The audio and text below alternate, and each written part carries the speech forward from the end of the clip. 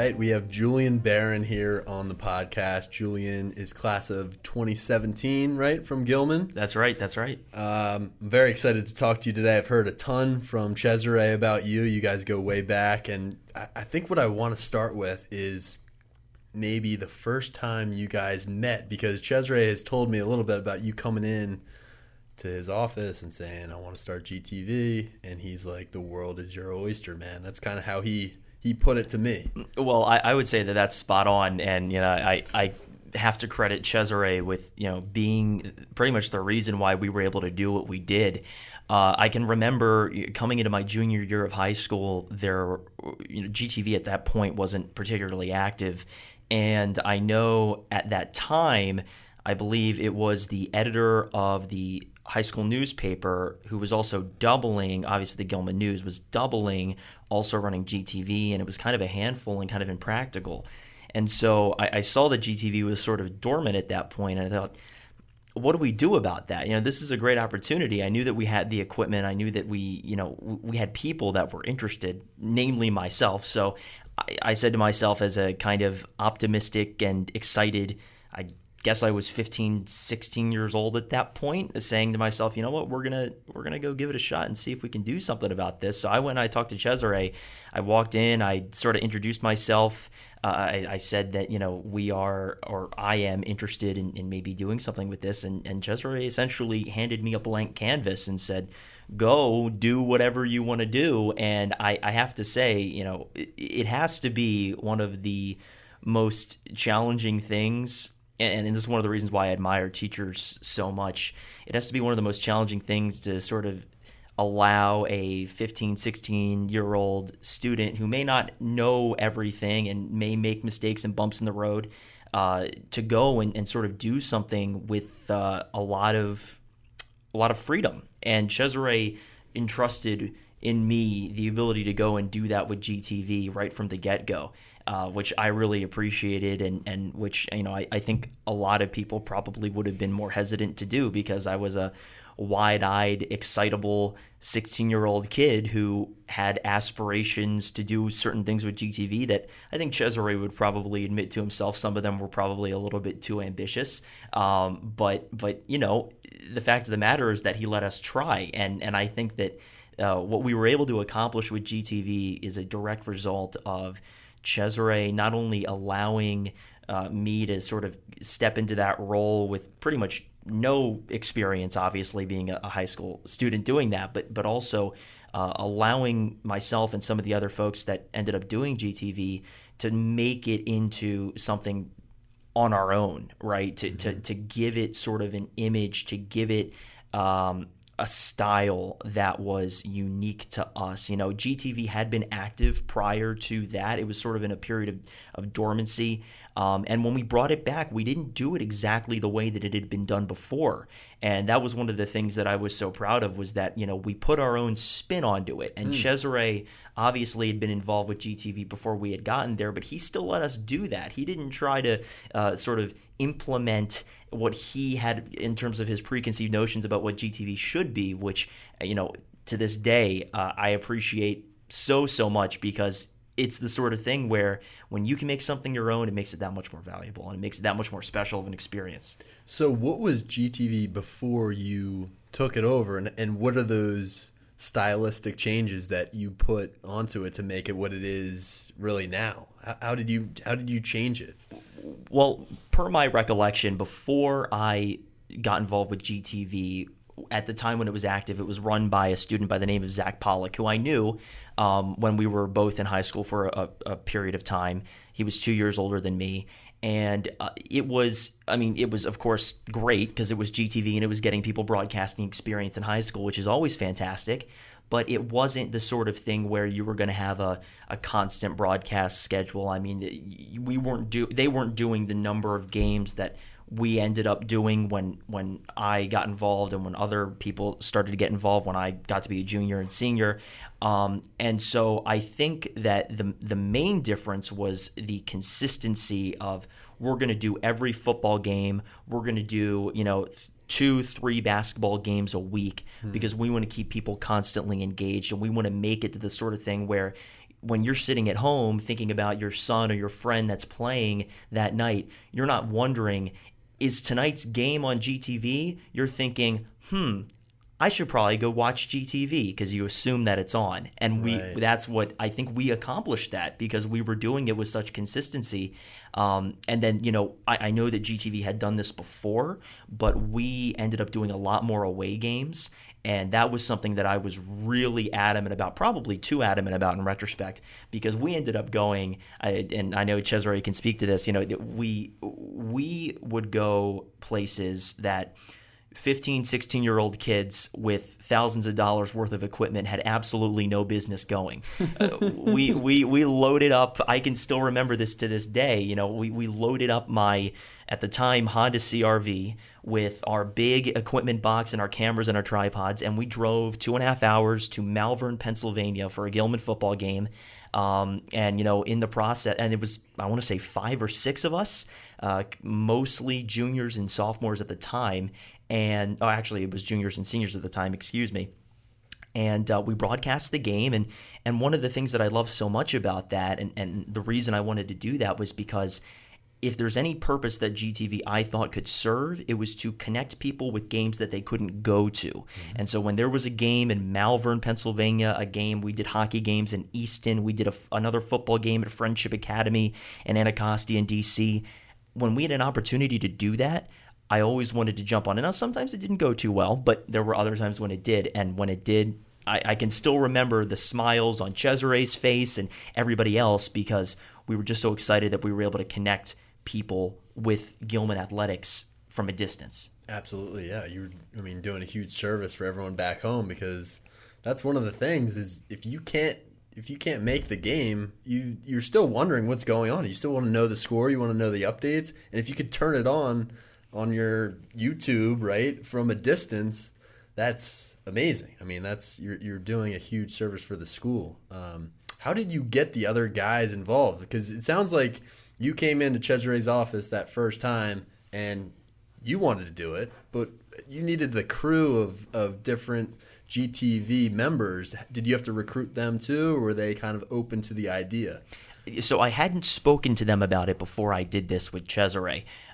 So after I walked into Cesare's office and he, like I said, sort of gave me this blank canvas, I said, who are the people that I know that are most equipped, best equipped to do certain things? And so I can, just to name a few people, right? And I hope they go back and listen to this. I'm certainly going to send them the link to this podcast. One of them was Nathan Heinlein, and Nathan Heinlein had, been a friend of mine for a long time, and he was somebody who wasn't necessarily looking to go into broadcasting or media, but he has just an innate ability to make conversation, and he was very well versed in sports, particularly football and baseball. And so I said, you know what? I mean, I know he's my friend. I know it seems a little bit like maybe a little unfair, but because there wasn't such a demand for GTV, people weren't clamoring for the opportunities. I said, why don't we take him, see how he does, and then John Ball, who another person I hope ends up listening to this, who was just a guru of technology. I mean, you talk about somebody that was just light years ahead of where people normally are at that age. Even for somebody that ultimately wants to be like a rocket scientist, you talk about John Ball at that age. I mean, he could answer any question you had about audio, video, computers. I mean, this guy, maybe one of the sharpest people I've ever met in my life at that age. I mean, you could put him toe-to-toe with people like 40 years older than him when he was 16, and he was just incredible. And so I said, let's get him, let's get Nathan, let's get a few other guys that are just fun to be around, that are committed to producing a good product. And once we did that, it came together, but it came together because I think that after the first few games, everybody started to realize that, we were all trying to put together this finished product. We were trying to have something that we could all be proud of every single time we went out and did what we did. And I can still remember when we would go out, we'd do a game, whether it was home or on the road, and you would think normally when people do things, because these would be like 3-4 hour engagements, because you got to get there, you got to set up. It's an investment. It is. There's no doubt about it. And what we would do, no matter how long it took, whether it was a Friday night, a Monday night, a Tuesday night, we would go to the games, do the games, close everything up, and as tired as we would be, we would come back in here to the GTV studio, and we would sit and we'd watch the broadcasts. Oh, wow. And we would sit and we'd pick ourselves apart. We'd say we could have done this better. We could have done this better. And the reason we did that was because we were just so committed to making a good product and to making our operation better than some of the competition, because we did have competition at the time. In the MIAA or nationally, were you watching other broadcasts, or were you kind of just looking to the MIAA for that competition? It was primarily in the MIAA. I will say, though, based on some of the things that I had seen at that time, not to, I feel like I'm losing a little bit of my humility here, but I think that our product at the time was really impressive and maybe one of the best in the country at the time. But I was primarily focused in the MIAA. And, I'll admit this about myself. I think I'm sort of a naturally competitive person, and I use that as something to sort of motivate me, which I think, if done right, can be a healthy thing. And so, I would look to Cesare's alma mater in Calvert Hall. They were doing something over there. Loyola was doing something at the time. McDonough had an operation over there with actually the person that headed up the McDonough Broadcast Club is somebody that I know fairly well. And so ultimately what it became was, we would see what they were doing at other schools, and we would say, how do we do it better? How do we do it so that the Loyola parent wants to watch the Gilman broadcast because we're doing something that they're not? And I think that mindset stuck until we graduated. In terms of sports commentary, what are some of those intangibles? When you came back here, you sat down, you reviewed the game that you just did in Malvern, Pennsylvania. What are the intangibles from your commentary that you were looking to tweak on the next one? Like, what are some of those areas of progress that you could point out? I think there are times. Well, the number one thing I will say, and I think I actually may have just done it right there and then when I started speaking a moment ago, is you'll start talking in a broadcast and you'll find yourself going to a dead end. And that was one of the biggest things that we would look out for when we would come back and watch these games, is because when you're doing something, I mean, this, doing podcasting, and I think a lot of people know this when they're behind a microphone, it's really easy to start speaking, but it's just as easy to not actually have a destination. At least that was something that I would always find that I'd have trouble with. So when we would come back, I would think to myself, okay, let's find moments in this broadcast when I started speaking and I ended up rambling and saying something that really was not insightful, and somebody could have very easily just kind of tuned out. And I think what ultimately became of that is we realized we have to have somebody either dedicated or half and half doing statistics. Because what would happen would be we'd come back, we'd watch these broadcasts, and Nathan and I would do a riff like we're doing a comedy stand-up show, and we would realize that nobody that actually cares about this game wants to hear us sit here and riff for 2 hours, maybe for 30 minutes, but not for 2 hours. And I think the comedy aspect is good, but you've got to have some level of insightfulness. So we were looking to be insightful. When we would come back here, we'd also look at the technical elements. There were a lot of times when, and this is something that John Ball would get on big time, was we would pay attention to how we were doing with our camera switching, how we would do with our microphone levels, and this comes back to your main question, which is about the commentary. It is so easy, I feel, when you're doing this kind of sports commentary, to get either too excitable or not excitable enough, and you sort of have to find that perfect balance. You could, just thinking back, you have Pernell Hill throwing a 60-yard touchdown to whoever it may be, and he was the quarterback of the team at the time. It's so easy to just scream and lose your mind, and I more than certainly fell victim to that a couple of times. What happens is that makes your microphone sound bad, makes you sound unprofessional, and what it does is it cheapens the moment. You really want to save that for the most incredible play that may end up on SportsCenter.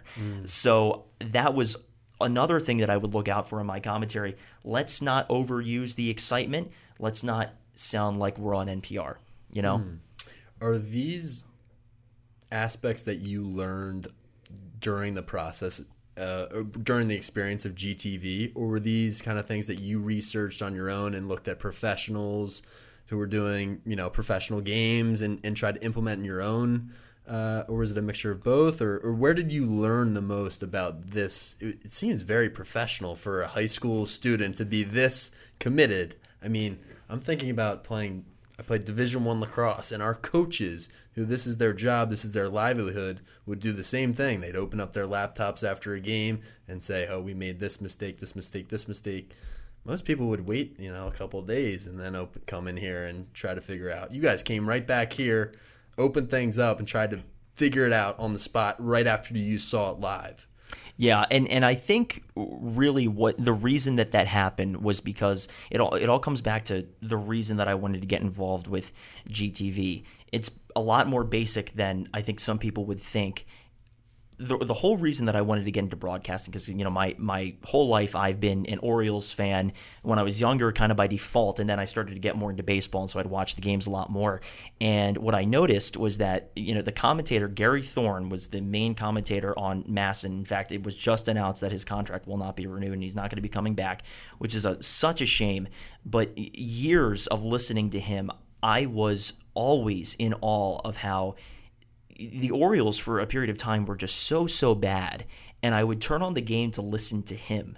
And it was a combination of just how satisfying his voice was to listen to. He's got the perfect radio voice, but it's also, he had a way of making you feel like he's sitting next to you on his couch, but he's also providing you with a level of insight that you're not going to get just by watching the game. He's going to tell you statistics. He's going to tell you interesting nuggets of information that you're not going to otherwise know. And that style, that ability to do that, I thought, man, how cool is that? I don't know a lot of people that can really make me sit down and want to listen to them every night, but I was mesmerized by his ability to do that, and I said, if I could do that, I mean, that would be a skill that I would cherish forever. And so I don't know if I ever really did get there, probably not, but I can say for a fact that having that as my benchmark and my inspiration for wanting to do it, that was invaluable. Yeah, I would say another Gilman alum who reminds me of Gary Thorne, who you're talking about, is Ryan Boyle, and he's a lacrosse commentator for college lacrosse. You've probably heard of him. He's big time Gilman guy, and he is my favorite commentator to watch or to listen to because he provides that level of insight that you're talking about. He's played the game at a very high level. He's one of the best attackmen of all times, one of the best lacrosse players in recent history, and he educates you on the game. If you're a first-time watcher to lacrosse, you've never seen the sport before, and you're just flipping on the channel, he'll teach you about in almost layman's terms about what's going on here and provide that same level of expertise and excitement that I feel that way too. You need that. I watched the PLL, which is the new professional league, this summer, and one of the reasons I liked watching is because I was learning more from Ryan Boyle, and I've played the game my whole life, and he has different terms, different insights that he's always weaving in there. I couldn't agree more. It's so valuable for a commentator to be a teacher almost too. No doubt about it. And I think for a sport like lacrosse, it's especially important because, personally, being from Baltimore, I never played lacrosse, but I love the sport. I like watching it. And I think obviously, you're very well versed in lacrosse. It's a sport that is emerging thanks to the PLL in places where it otherwise wasn't so popular. And it's getting that national stage. I think for a long time, lacrosse was sort of thought of as like an East Coast, maybe sort of upper echelon elitist sport, but it's breaking that barrier a little bit, in part because of things like you mentioned that Boyle is doing and other people as well in their commentary, and in the way that it's covered. It's not covered in such a way where the references are all sort of hoity-toity colleges, and we're constantly going to keep coming back to tell you about this guy that played at Princeton in 1960. That makes its way in there, and of course we've had a lot of great players come from Gilman that have played at the Ivy Leagues and everywhere else, and we should talk about lacrosse history. But what we also do is we talk about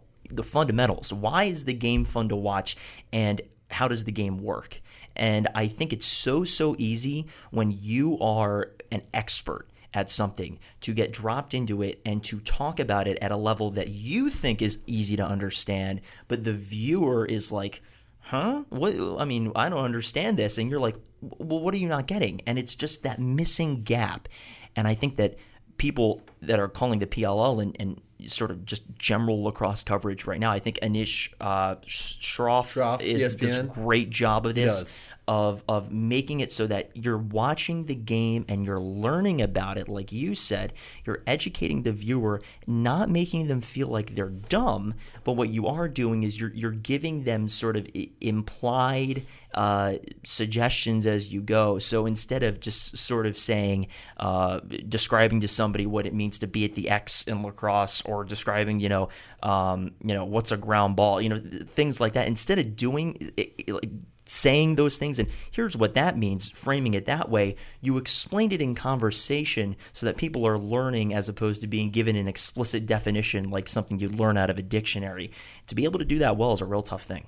Yeah, it's definitely a skill. And one thing I'd say about Ryan Boyle is because he's played at such a high level and he's done all of these things that are happening on the field before, it's slow motion to him. It's very easy for him to convey that through his broadcast. Is it hard to commentate, for instance, a baseball game?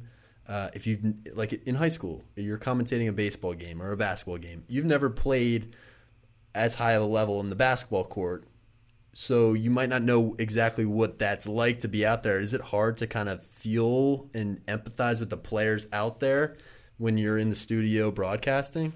It definitely can be, and I think it's a lot more apparent to people who it's very difficult to put that level of self-criticism on yourself when you don't know how you come off to other people who may be more familiar with the sport, may have played it more than you. I mean, for me, and this is something that I struggled with for a very long time, I'd always been a big football fan. I'd always been a baseball fan. I knew the games very well. I was a little bit less well-versed in basketball, but I knew enough. I had been a college basketball fan to the point where I thought I could get by, and I think I did get by. What I really struggled with were things like lacrosse, and I struggled with things like volleyball. I was watching your volleyball. Right. That was, we were at the time, at this point in time in 2017 at Gilman School, the volleyball team was all the rage. And I know it's probably, you can tell me, is it still popular? It's very popular. And one of the first things, I came to Gilman right after graduating, I'd never even seen a volleyball game really. It wasn't cool to play volleyball in my high school. No one went to the volleyball games. Came to the volleyball game here. I was like, all right, I'll check it out. The place is packed. People are screaming. Dudes have their shirts off, waving, front row. I mean, it's crazy, and it was exciting. That is exactly how I felt the first time I went to a volleyball game here. As a student at Gilman, it had never really been, the teams had been good before. There's no doubt about it, under Neil Gaby, who had coached the team for a long time before I was in high school. But at the time when I was a junior, senior, it really started to take off in terms of something that people would go to these games and it would be such an event. And I can still remember the volleyball playoff games. We had meetings with the players, with the coach. They're sitting there teaching me, Nathan, and some of the other people about the game because we have absolutely no idea what we're doing. And I'll be the first person to tell you, we had no clue.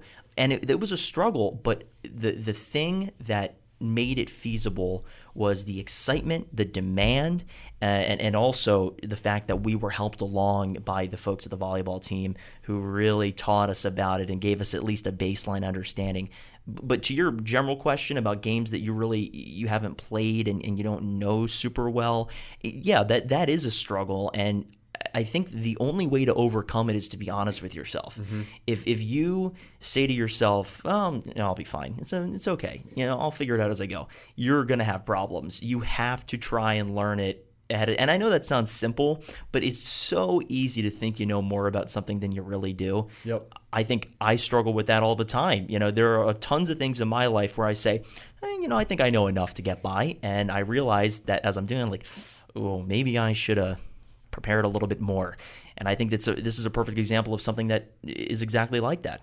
Yeah, the more you talk about it, it really does remind me of teaching a little bit too. You can go into a new unit for your class and say, I got by on the last one. I know this stuff. I studied it years ago. I can get by. But you need to prepare. You need that preparation. And it sounds like you guys were so invested in preparing and gaining that knowledge in the sport, whether it be volleyball or lacrosse, and put in the time with the coaches and the other players to educate yourself so that you were prepared when you were behind the microphone. That the education piece is, you really are almost a teacher when you're behind the mic. You have to be quick and knowledgeable and understand the game in front of you in order to make comments about it. Yeah, I think you hit the nail on the head. You have to be a teacher, and I think what that does inherently, and this is something I think that a lot of people maybe don't realize about when you're sitting behind a microphone, you have to try and educate without coming off as a snob. And it's so easy. I mean, honestly, I could sound like a snob right now explaining this. It's so easy to try and explain something to somebody, to explain how something works, to explain, why someone's doing something. And I mean, I think that's part of the reason why there's always so much hot debate over these sports talk shows, like Colin Cowherd and whatnot, because everyone's like, oh, he's never played. What does he know? Blah, blah, blah. And it's really easy to come off that way. So I think like you said, there is this inherent level of like teaching. It's a teaching component of it that you have to embrace. And I'll be the first to tell you, there were some points that in terms of teaching myself before these games about certain things I needed to know, there were times when I did it better than others. But if I were, to go back today to 2016 and to do GTV over again, I think the number one thing that I would do more so than I did would be to teach myself aspects of the games that I was not super familiar with, like lacrosse and like volleyball, and to give it even more attention. I think it would have enabled me to be a lot better. Yeah, I think you can prepare to a point, but also I'm trying to imagine if I were to call a volleyball game right now. I've never played the sport. I have no idea what it's like to be an athlete. There's still going to be a learning curve, and I'm going to be very nervous to go out there and try to make commentary on what's going on when I haven't done it.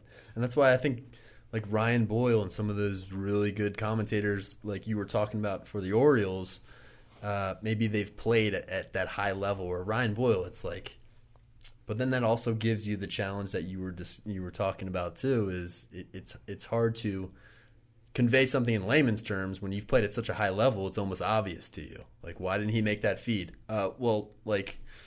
There's sticks in the passing lane, and obviously, but if I've never watched it before, if I'm a new customer of lacrosse or interested in the game, you can't come off that way to me, or it's going to turn me off. I'm going to turn the channel. There's no doubt about it, and I think, but like you said, when you're in a position like that where it's like, oh, well, why didn't he make that feed? You can bring that up, but you can do it in such a way where you're also informing people, which is, so it's like, do you ask the question, why didn't he make that feed? He should have made that feed. What a lost opportunity. Okay, well, you didn't really inform anybody of what happened there. Mm-hmm. If you ask, why didn't he make that feed? You can explain, well, here's why he should have done that, because this guy should have been here, that guy should have been there, and this play was set up in such a way where he was supposed to do that, and you can, use the telestrator, yep. Show it. Yeah. Maybe we didn't actually have that with GTV, but, some of these guys at the higher levels, you start to have the telestrator. When you do that, that is just an added element that I think when that's captured, oh man, it makes people really not only enjoy the product, but also gain something from it too. Sometimes maybe they don't even know.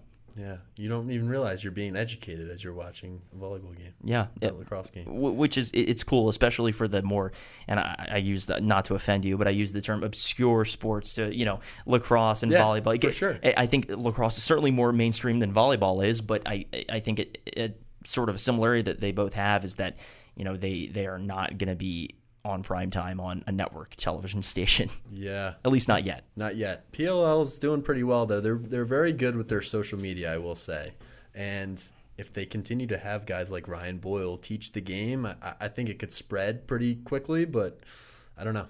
Who knows what the future holds for lacrosse. My other question was, when you first came to Cesare with the idea for GTV, where did that originate? Like, have you always been into watching sports, or Cesare said something about weather growing up, and you were very into weather forecasting and things along that line? That had always been what I wanted to do, and pretty much from the time I was like 5 or 6 years old up until maybe the beginning of my sophomore or towards the end of my sophomore year in high school, I really wanted to be a meteorologist. I really wanted to be a TV meteorologist, and I was enamored by, the Weather Channel. That, people think about, what does a 7-8-year-old watch? Like, I watched the Weather Channel. I really enjoyed it because I thought it was, and this is, I think, a really important parallel, and you can start to see why sports made sense for me, is because what you have in weather is you have excitement. You have excitement because there are certain things that are expected to happen.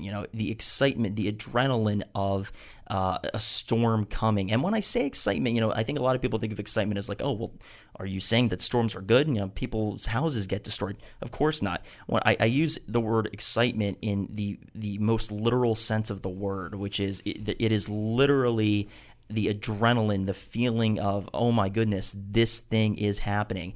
And the reason that I felt that weather always sort of filled that desire for me was because I thought it was just so interesting that these natural phenomena could happen the way that they do without a human having to lift a finger to make them happen. And so for the longest time, I wanted to be a meteorologist. I was really really laser focused on doing that in like a broadcast setting like the Weather Channel.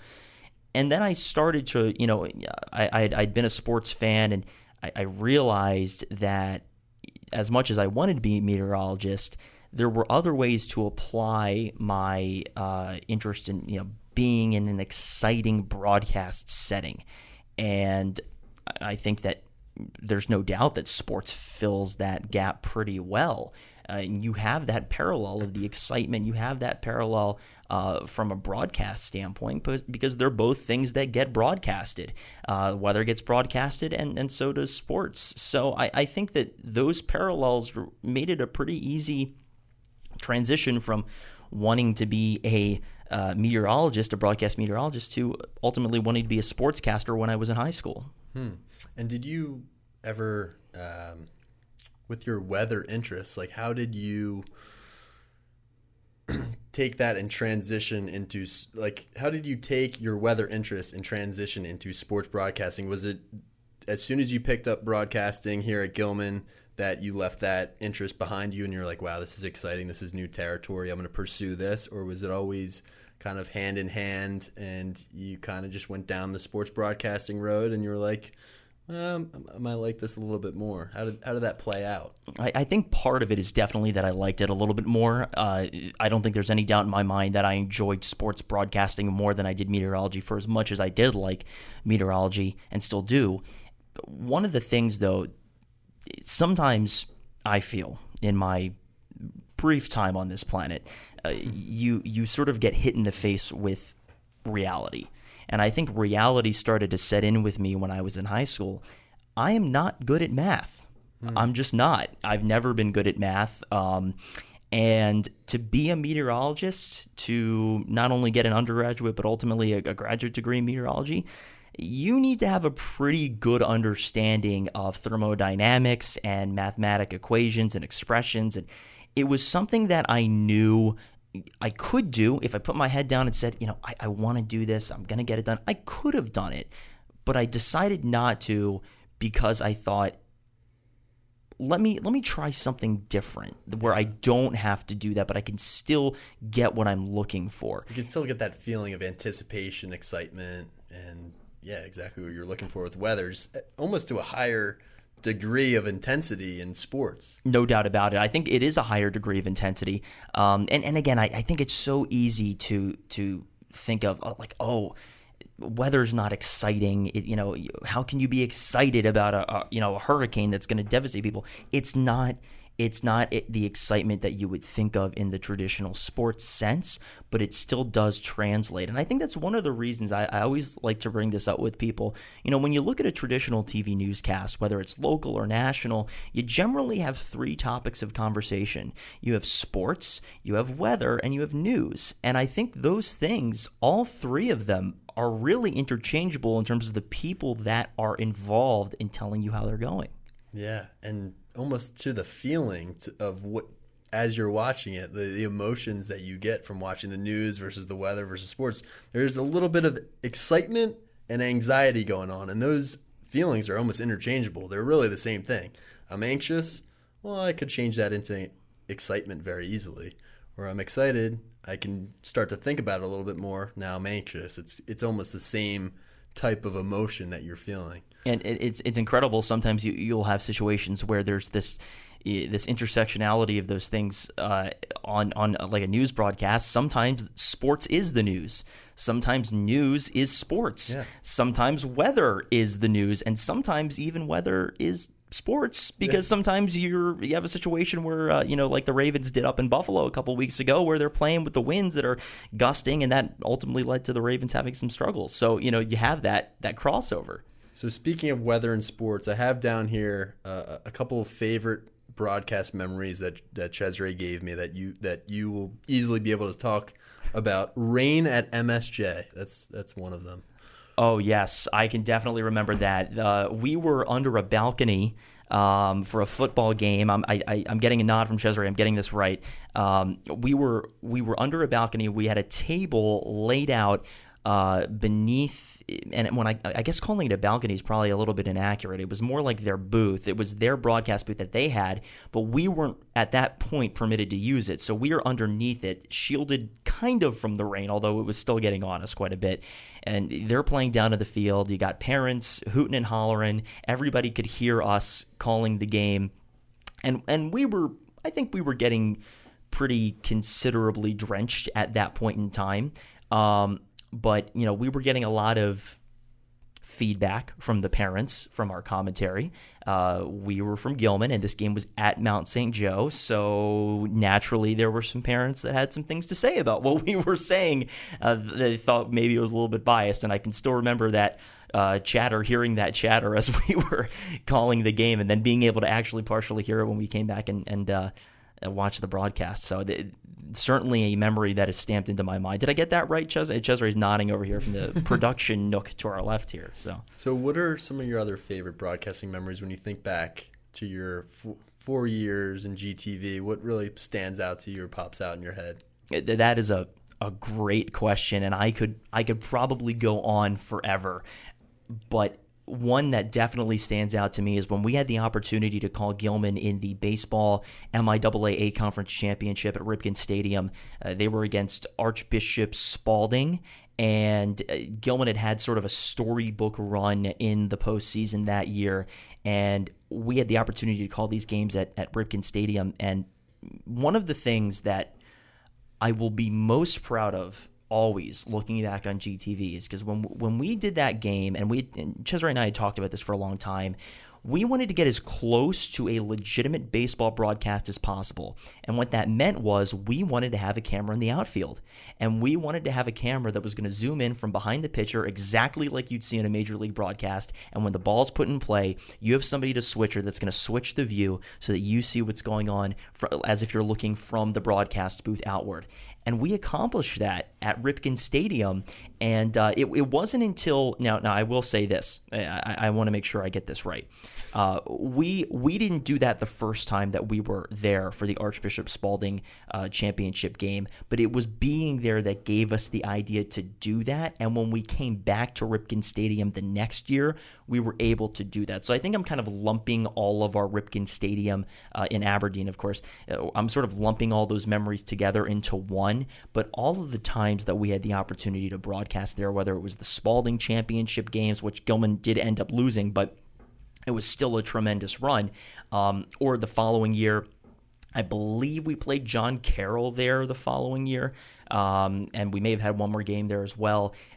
Being able to call games from that professional stadium that is a real dream come true, and to be able to do it with an outfield camera is just a tremendous feat.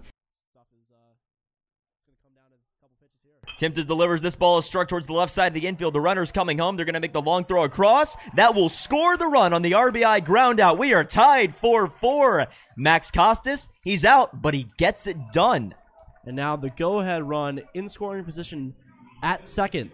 And so now Gilman looking to take the lead here after tying it up and guaranteeing that at least will extend into John Carroll's at-bat coming up in the bottom of the seventh. Man, what a great game it's been all game long. It's really come down to a few crucial moments.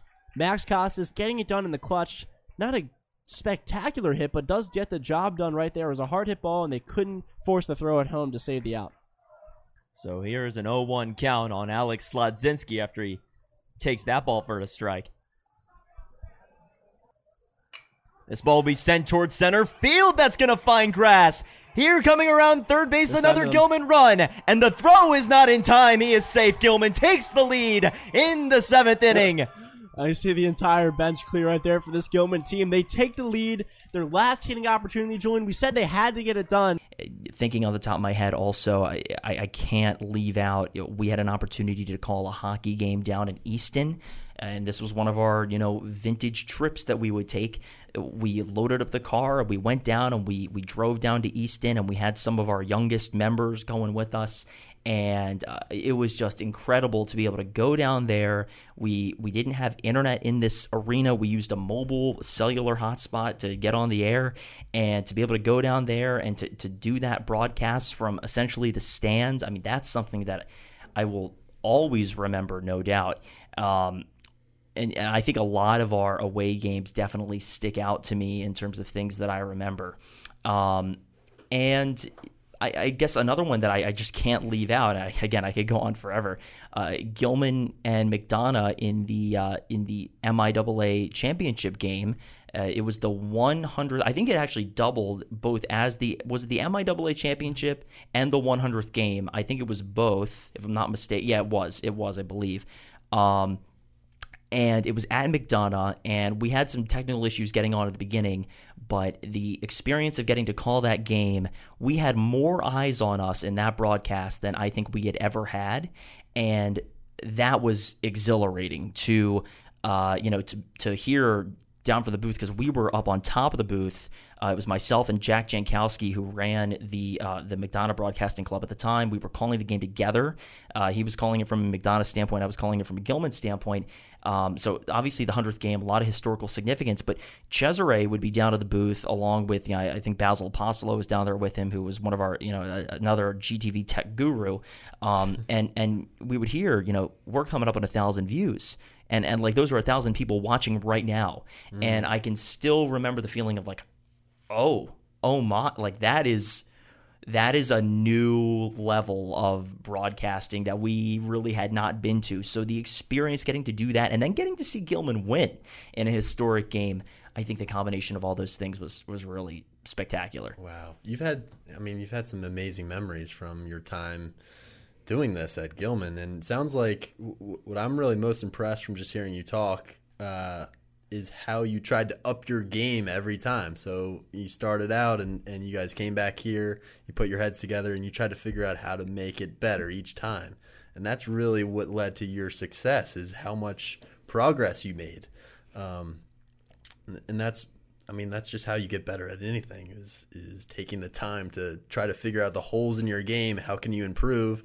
And then was that your senior year that the Gil McDonough game was actually my junior year, but the football broadcasts we did after that were so much better. Yeah. There's no doubt about that. Yeah, so it continued to increase every time that you came out for a game. You got that idea of putting the camera behind the plate so you can see things better. I mean, the more you do, I think the better you can get at whatever it is that you're trying to accomplish. There's no doubt about it. But I will say, especially when you're at that age, it is so critical to have people there that are supporting you. And Cesare was there every step of the way, and other faculty as well. I mean, there were a number of faculty who were always supportive, who would always, give us good luck and tell us that they enjoyed the broadcast. But the lengths that Cesare went to make sure that our broadcasts were not only on the air, but also that we were being supported in what we were doing, you cannot ask for anything better in somebody working at this school. You really can't. And I'm not just saying that because he's sitting next to us, but it really, you to be able to go and do what we did as 16, 17-year-old kids. Yes, we made improvements. Yes, we were determined, but that's tough to do without the guidance and assistance of an adult. And Cesare was the one that made that possible. Yeah, and a lot of trust. It sounds like he just trusted you guys and you really to take the ball and get whoever else you wanted involved to come on board. We had John Ball with the tech and Nathan helping you out. So a lot of people were involved, and there's a lot of trust, it sounds like, within that group of GTV. Plenty of trust. And again, to have that support system in Cesare, helping myself and John and Nathan, and there were so many other people that were involved as well.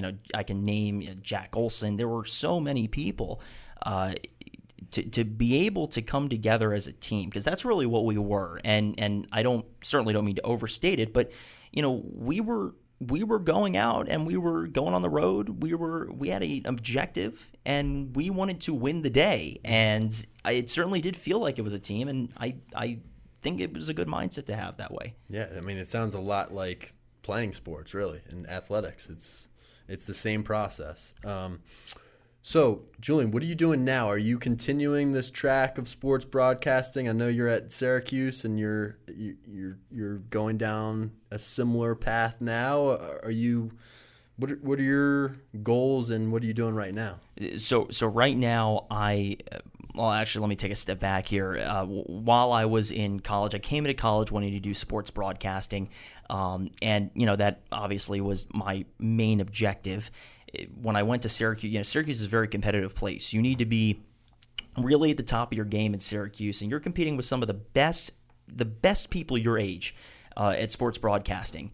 And when I was in college, I still am in college, but earlier when I was in college, I made sort of the second shift of my young life. I'd made the shift from weather to sports, and then I made the shift from sports to news, and that's what I'm doing now.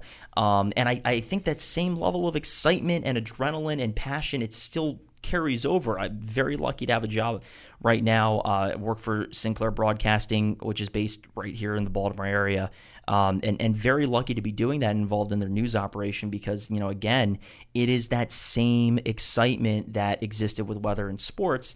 And part of the reason why I made that shift is because, I have a definite interest in news and current events and things that are happening in the world. And, it translated, like I said, very well because of the excitement, but also I saw an opportunity for myself to really, make a difference. And that's not to say that sports broadcasting doesn't make a difference. It certainly does. And it brings a lot of joy and excitement to a lot of people. But one of the things that's so great about doing news is, you cover these things that are impacting people's daily lives.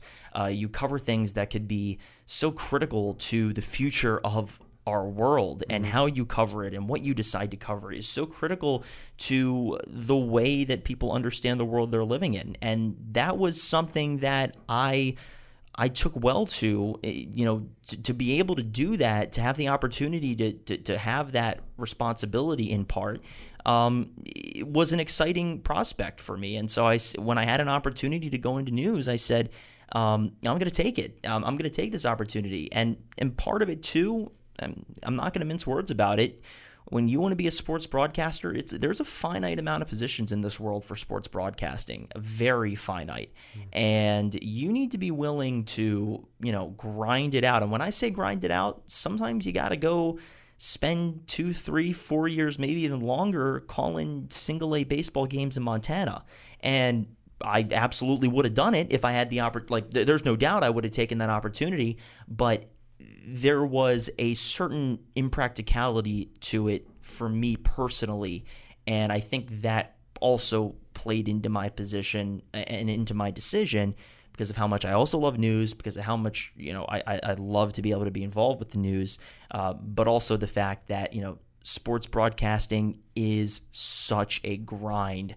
And I know it kind of sounds like I shied away from the challenge, and in a way I did, but you also have to consider like the monetary repercussions of going out to call minor league baseball for like half a decade. It can be really, that can be a costly thing. Right. And location wise, it sounds like you would have to take opportunities in very remote locations, whereas with news, you can come right back to Baltimore, which I understand that's your home here. You love this place in Baltimore. I do. Absolutely. And there's no doubt that Baltimore, to me, Baltimore is a part of me, and I always tell people this, I am so lucky to be from here. And I think when you go to Gilman, in a lot of ways, you are a bit sheltered from the rest of Baltimore. And I think most people would agree. When you're in this Roland Park area, you don't necessarily have the exposure to the rest of the city that maybe you would if you were a little bit south or east or west of here. But when you graduate and you take that zoom out of what Baltimore City is like, that's when you realize that there are so many things in this city that are unique, that are so special, the historical elements of the city, the pride that people have for this city, how it gets overshadowed by Washington and Philadelphia, but it is itself its own entity, and it really does have its own identity, even though we are right next to the nation's capital. That, to me, and the underdog mentality of Baltimore is irreplaceable. I could never think of another place as my home, even if I was living there. I could never. So those AA games in Montana, just not going to do it for you. No, I mean, I again, I've spent a few years in Syracuse, New York, and I love Syracuse. But yeah, what was Syracuse like for you going up there from Baltimore? It is, one thing I will say is that, well, just to get it out of the way, there is a weather shock. It is cold, it is snowy, and you got to get used to that. Well, that's the thing. People around here, and I went to school in Boston, and it's freezing. And even Pennsylvania, Philadelphia, where I'm from, is cold. But even today, people were saying it's cold out, it's a little rainy. I'm like, no, it's not. It's not that bad out here. Syracuse, New York, it's freezing. I've been up there. It's brutal. Oh, yeah, and I would be willing to bet that you played Division I college lacrosse. You ever go to the Carrier Dome? I have. We didn't play in there, but we played in that newer facility, which is like a clubhouse. Manley Fieldhouse, maybe? It might be. Possibly. With brand new turf. It's like a couple of years old. It was amazing. Oh, yeah. Oh, gosh. I think it's right next to the Carrier Dome, maybe. I could be wrong. It was a while ago. You know what? I'm sure that what you're talking about exists, but I probably am totally blanking on it right now. But yeah, I mean, that is inside. Well, yeah, everything's inside up there, you know, because if you have anything outside, you're going to freeze to death. Are there any fields outside there? There are, but it's pretty much limited to just high school. I mean, there are small colleges around there, but in terms of Syracuse basketball, well, obviously basketball, but football and any sort of events like that, other than lacrosse is all inside. They never play outside. They never. Soccer plays outside, but that's really the only one that I can think of that does, because it's just so cold. It is. Yeah, I mean, I'm sure that was a shock for you, but Baltimore, it doesn't get that. We've had maybe 2 snow days since I've been down here in 3 years. I don't know. It is, going up to Syracuse and having that first snowstorm, it was a shock, but I think the biggest shock of it wasn't the snow itself, it was the way that people handled it. Driving up there in a snowstorm, I can remember the first snowstorm that I experienced when I had a car up there. We were getting 18 to 20 inches of snow. I was driving going 15 to 20 miles per hour in the right-hand lane like any good Baltimorean would. And, you've got people that are from Cazenovia, which is right outside of Syracuse, or DeWitt, or any of those places that are suburbs of Syracuse, and they're driving their pickup trucks going 65, 70 miles per hour in the left-hand lane in the middle of a blizzard. And it's like, well, dang, if they can do it, why can't I? I can't say that I've tried it, but it's impressive. Yeah, they're just used to it. It's just a different, like in Boston, they just clear the roads, and you're not cutting school, you're not canceling school, you're going to school. It's just clear the roads and we're good to go. That's right. Look, I think that people in New England and people in especially upstate New York, they have a whole different perspective on the snow. And down here in Baltimore, the perspective, I always like to make jokes about it. It's like when you go to Syracuse and you come back home, whether you're from Baltimore or Philadelphia or Jersey, it's like you walk in and you're like, your parents are like, aren't you cold? You're not wearing a coat. You're like, no, I don't need a coat. What is this? It's only 25 degrees outside. But the truth of the matter is that you do really get accustomed to it being a lot colder. And it makes it funny when, you see 3-4 inches of snow down here shuts everything down. Yeah. We were thinking it might be a 2-hour delay today, but it was very light, very light. It wasn't much at all. But with that said, unlike Syracuse, unlike Boston, when it does snow slightly, we're canceled. We're done. Exactly. We in my time at Syracuse, we've had snowstorm after snowstorm after snowstorm. I can only remember one time that classes were canceled and another time they were let out early. That's it. Yeah. So tell me a little bit about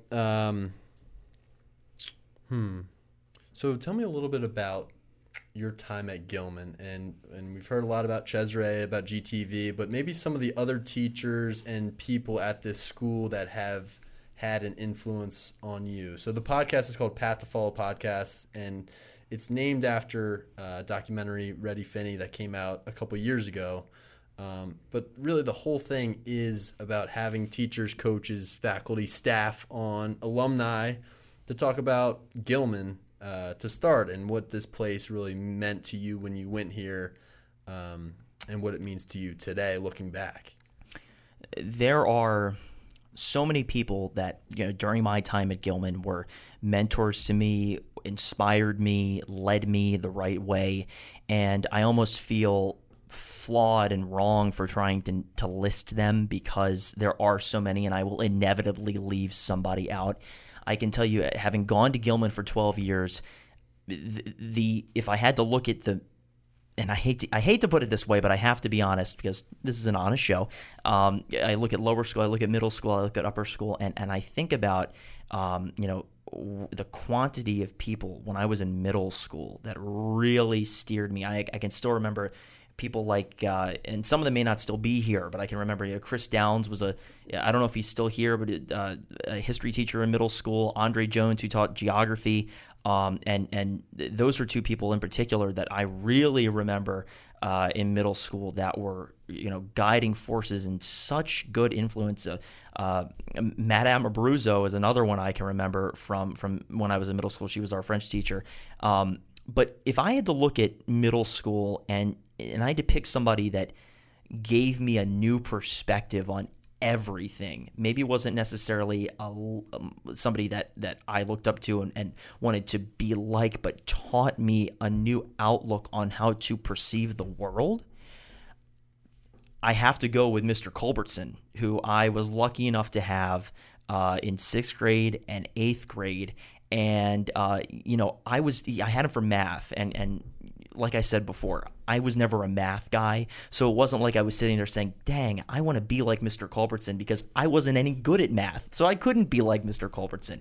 But his teaching style and I mean, the way he would, it's almost impossible to describe, but it was sort of an interrogative teaching style where the flow of the class would be him asking questions of everyone, and his questions and your answers would steer the direction of the class in math. It's not like this was philosophy, but he did it with math, and that to me was so astounding. And for me, it almost blurred the line between what is what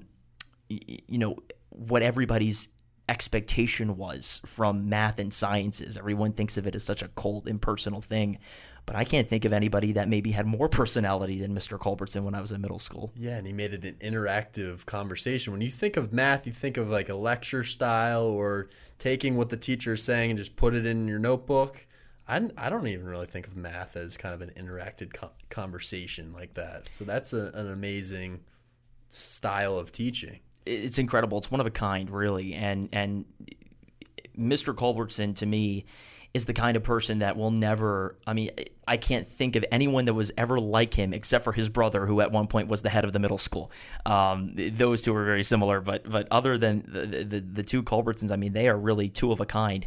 When I got to upper school, there were certain teachers that really changed my perspective on a lot of things.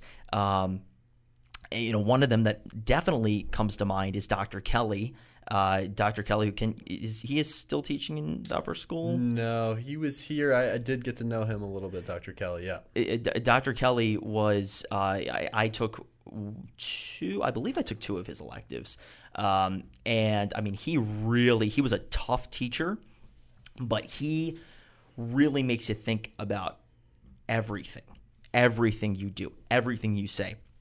One experience that I will never forget is I was in a class, and all of his classes were conversational. So he taught history, and I'm pretty sure he taught exclusively history. And we were having a conversation, and I remember it was just a little thing. I was talking to somebody in our class, and I go, "Well, if you think about it, X, Y, Z, you don't really. I mean, that's not something you really give a lot of thought to. People say that all the time. If you think about it, well, this is what I think."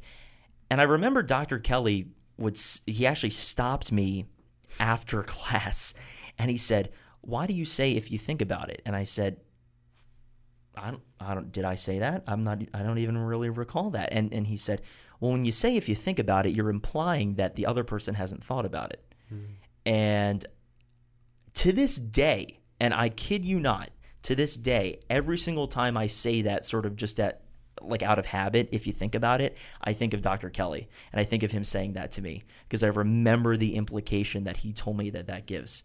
And so that's just one thing I can remember from my time in high school. Well, if you're in an argument with someone or you're trying to convince someone, if you say that, it also implies that you know something that they don't, and maybe they're wrong, and then that puts them on their heels, and you win the argument right there. Like, it's a persuasive kind of clause that you just naturally probably use. But if you think about it, I know a little bit more about something than you don't. Right, exactly. And I think Dr. Kelly, what he was trying to do was he was trying to teach us how to have a respectful debate and to be informative. And I understand the rhetorical tactics that may be using, saying something like, if you think about it, may lend some credibility to, right? Like if you're trying to persuade somebody to your argument, it may make you sound like you're more informed. But it also may degrade a little bit from your argument, from the informativeness of your conversation, because I think that's what Dr. Kelly was getting at. He wasn't thinking about it like, JFK Nixon in 1960 trying to see who sounded and looked better to the national population. He's thinking about it as, here are a group of future lawmakers, future policymakers that need to work for their constituents. That's how he approached that class. So I think that's why he was so that's why he was willing to point something like that out. And it's the reason I bring it up is not just because I'm pulling something out of my hat that I remember. It's because there are very few things, part of it's probably because I don't have that great of a memory, but there are very few things in my life that whenever something or someone says something or does something, I think of one instance. I think of one past experience. That is something. If someone says, if you think about it, if I say, if you think about it, I always think of Dr. Kelly. And I'm not so sure that's ever going to change. That's amazing. It's crazy. And he probably doesn't even remember telling me about it either. Oh, he probably has no idea. But that's the beauty of Gilman. And I can't stress enough. Gilman is a place where so many little things happen to build who you are. And that, I think of it kind of like a bunch of building blocks to build one big castle. And that's what you are when you leave here. And it's kind of cliche to say something like that, but it really is true. It's all of these little experiences from all these different teachers and all these different mentors that come together. They come together and they mold you into who you are. And I think that when I was in middle school, you hear a lot about how Gilman is so great. You hear a lot about how, Gilman makes great men. And, what are you? You're 12, 13. You're like, yeah, okay, whatever.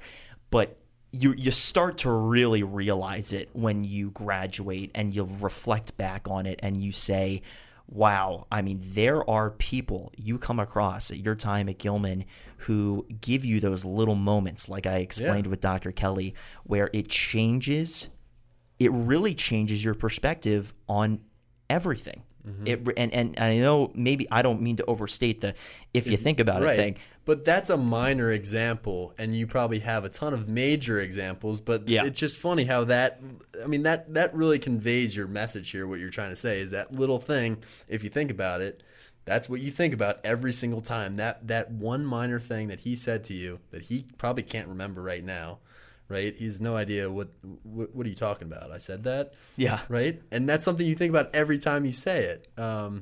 Those are just minor experiences, but there's a whole list, I'm sure, of things that come to your mind when you're just operating day to day that are from your time at Gilman. There's no doubt. I can remember. I mean, again, I can go off the list, and I'll probably do that. It's I think about. I took a reading, writing, fiction elective with John Rowell, and is he still heading up the English department? He's not, but he's in the English still in the English department. Yep. I love John Rowell. I will never forget that class, and one of the reasons is because when I signed up for it, I don't know if I had a lot of expectations for it.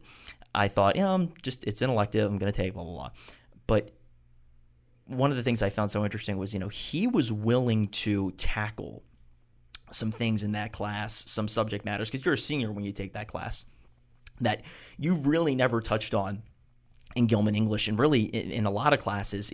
I mean, they are tough topics, and I won't get into the nitty-gritty, but he entrusts in his students to be able to deal with those things maturely. Mm-hmm. And that was something that I think I needed at that time. And what he allows you to do, because it's read and write fiction, you read sort of that heavy content, but then you write it. And what you do in the style, at least when I was there, was you would write these pieces, 6, 7, 8 pages, and then you would sit in class, you distribute copies to everybody, everyone would read them, and then you'd all give feedback.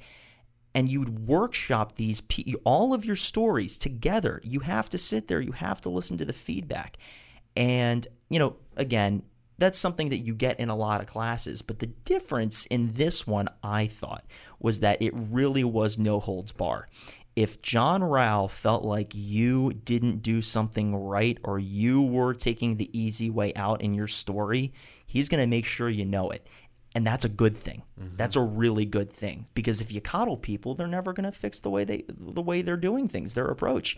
But he was so willing to be direct with you about what you were and weren't doing wrong. And that's why I can still remember, after that class was over, a few days before graduation, I saw him on Gilman's campus, and I said to him, that was one of the best classes I've ever taken. And I can still remember how happy he was to hear that. It's another class that I surely will not forget. That's amazing. And that's something that I've thought about a little bit, because so many people at Gilman, so many students love Carl Connolly's art class, and I love Carl Connolly's art class.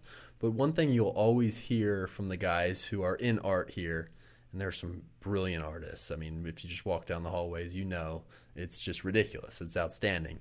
But they'll always say that Carl Connolly holds no punches. When he comes around and he's looking at your art piece, he's going to tell you exactly if it's good, if it's bad, what's wrong with it, what you're doing wrong. He's going to honestly critique you. And it sounds just like this English class with John Rowell. He's holding you to a higher standard, and you're exactly right. If you coddle someone as a teacher or a coach, they're not going to get any better. They're not going to try any harder.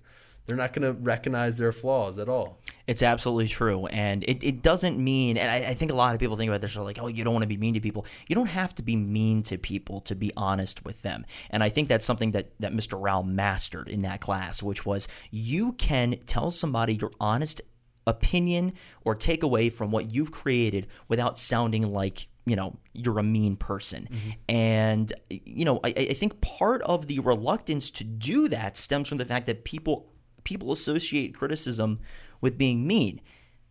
You can have constructive criticism, and it's not an oxymoron. And people do say, well, don't be critical, don't be this, don't be that.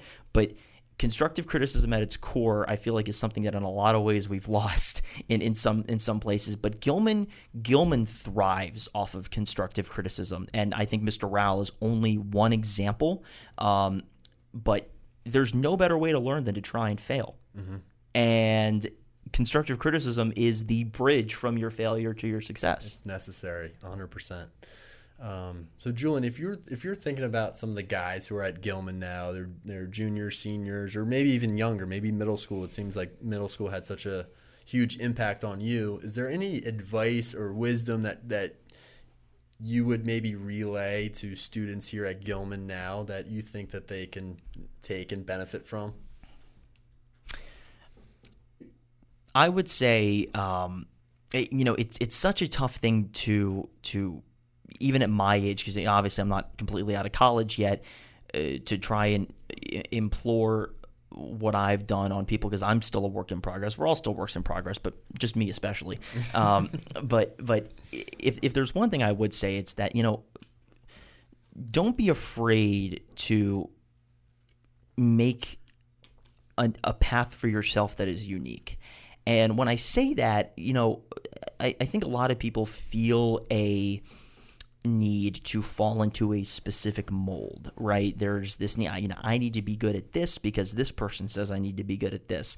I need to like this because this person says I need to like it, and everyone else likes it.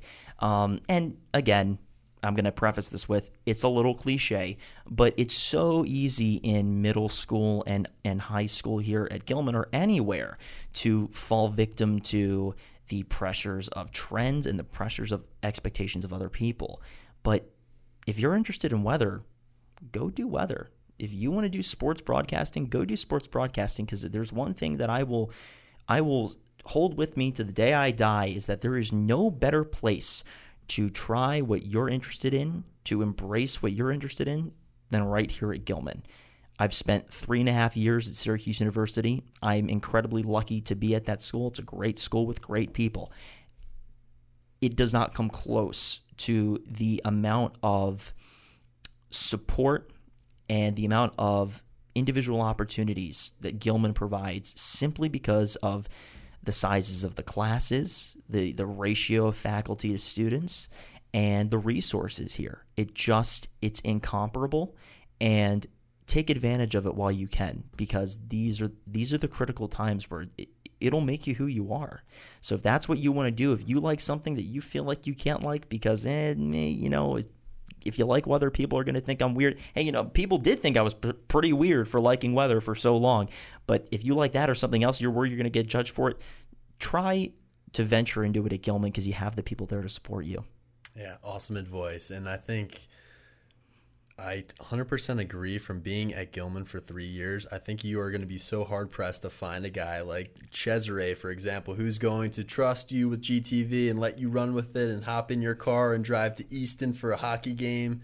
It's not going to happen at Syracuse. It's not going to happen when you're done with Syracuse. It's going to be very rare. And I think Gilman, there are so many people here who would drop everything and say, oh, you're interested in weather? Let me do all I can to help you pursue that, because look at you. Look at you now. You took weather. You went to GTV. Now you're at Newhouse, Syracuse, and you're going to get into news after you graduate in 2021. So it really does, the influence that teachers, coaches, faculty, staff here at Gilman can have on students.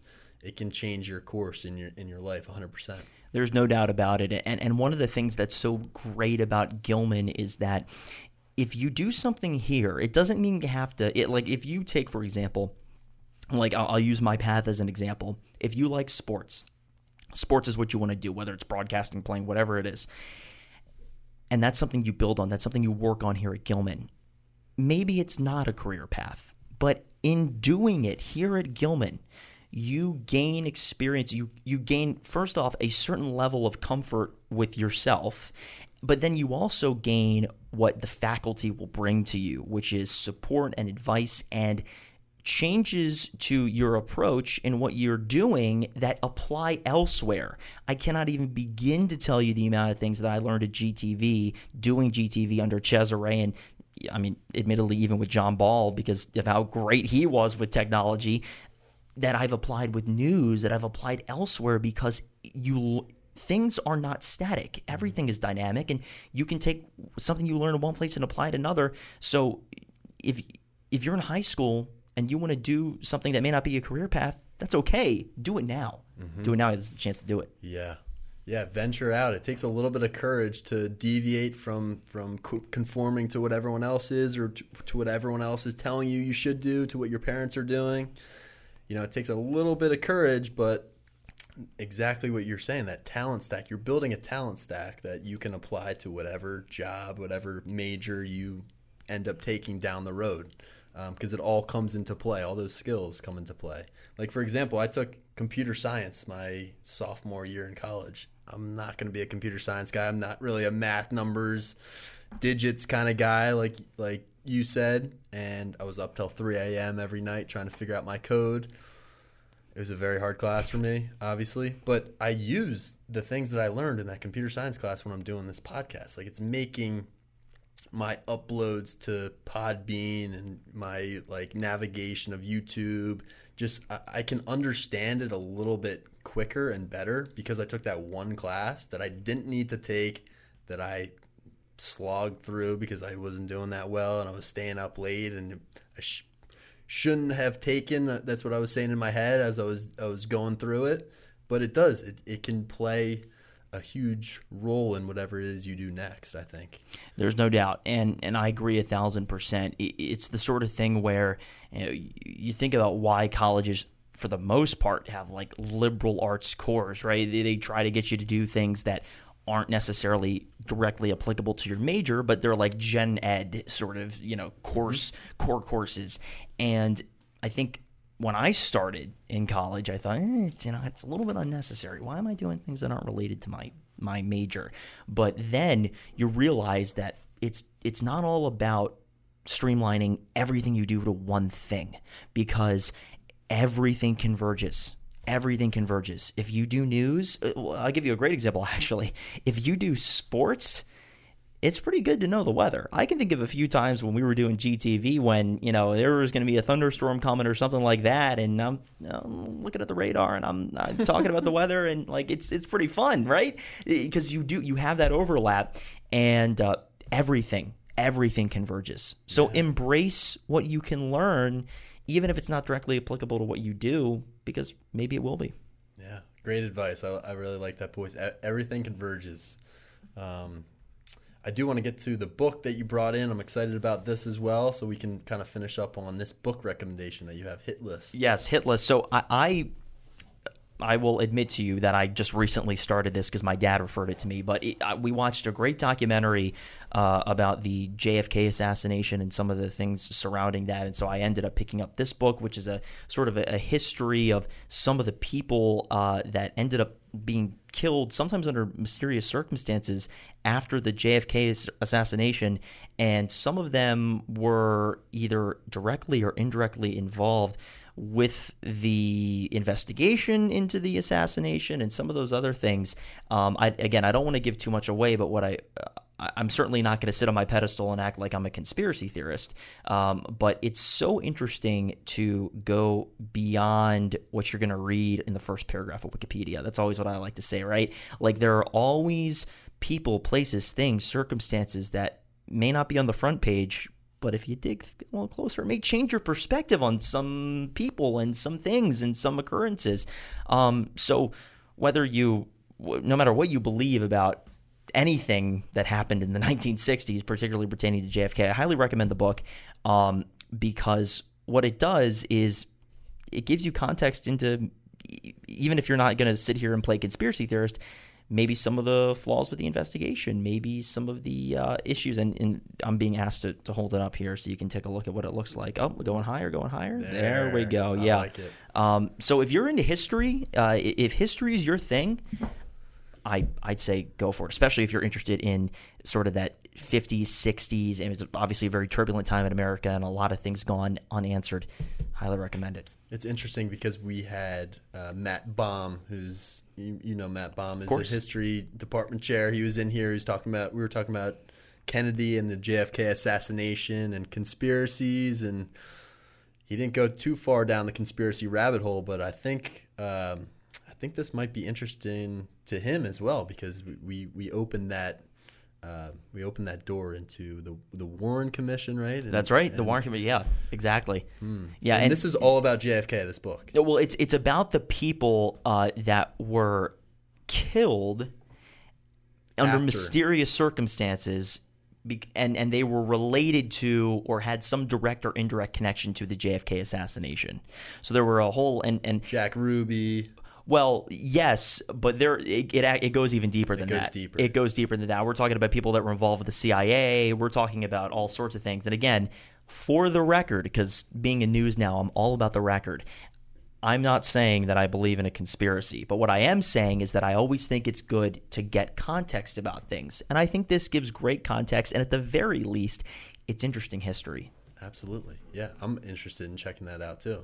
I'm going to put the link. So when I post the YouTube video of this, I always put the link. So if you'd like to order Hit List, I know I'm going to check it out. I'm kind of swamped in books right now. I'm reading Gouline's book that he recommended on the previous episode of the podcast, but Hit List, that's interesting because I was just watching this Who Killed Bobby Kennedy, and that was on Netflix, and that sparked my conversation with Matt Baum, and then that sparked the JFK assassination, and now we're back into a deeper dive here. So I'm excited to check it out. You know, it's interesting because everyone's obviously going to have a different perspective on things like this, and there are things we don't know about what happened with JFK that are going to be unsealed. Probably, I think some are scheduled within the next 10, 15 years, things like that. But I think the greater point that I'm trying to get at is that everyone thinks of history as done.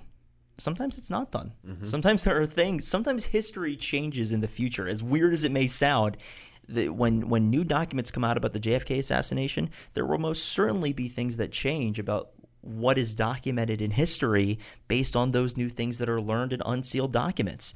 And I just like to implore on people that nothing is ever set in stone. And that is, I think, maybe not applicable to everything, but when it comes to history sometimes is just as dynamic as the present day. Oh, absolutely. I mean, I'm thinking about your position in the news right now and all the complexities and the disagreements. We can't even decide what's true in the news today and what's real, what's fake.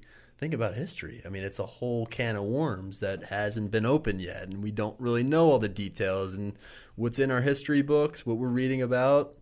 It's just one perspective. It's one vantage point on everything. Absolutely. So. I couldn't have said it better myself. The fact that when you pick up and read a book, whether it's this one or any other book, it is one person's perspective. And that's why I value so much getting multiple perspectives on all issues, because I'm not saying one or the other is right, but I'm going to let you have a chance to decide. Yeah, and we can talk about it. Yeah. We can talk about it on the next episode of the Path to Follow podcast. Julian, it was a real pleasure to have you on. I think we could do a couple more of these when you're in town next. I'm glad you're moving to Baltimore, so let's stay in touch, and thanks so much for coming on. It's my pleasure, and thank you so much for having me. I hope to chat more soon. Absolutely.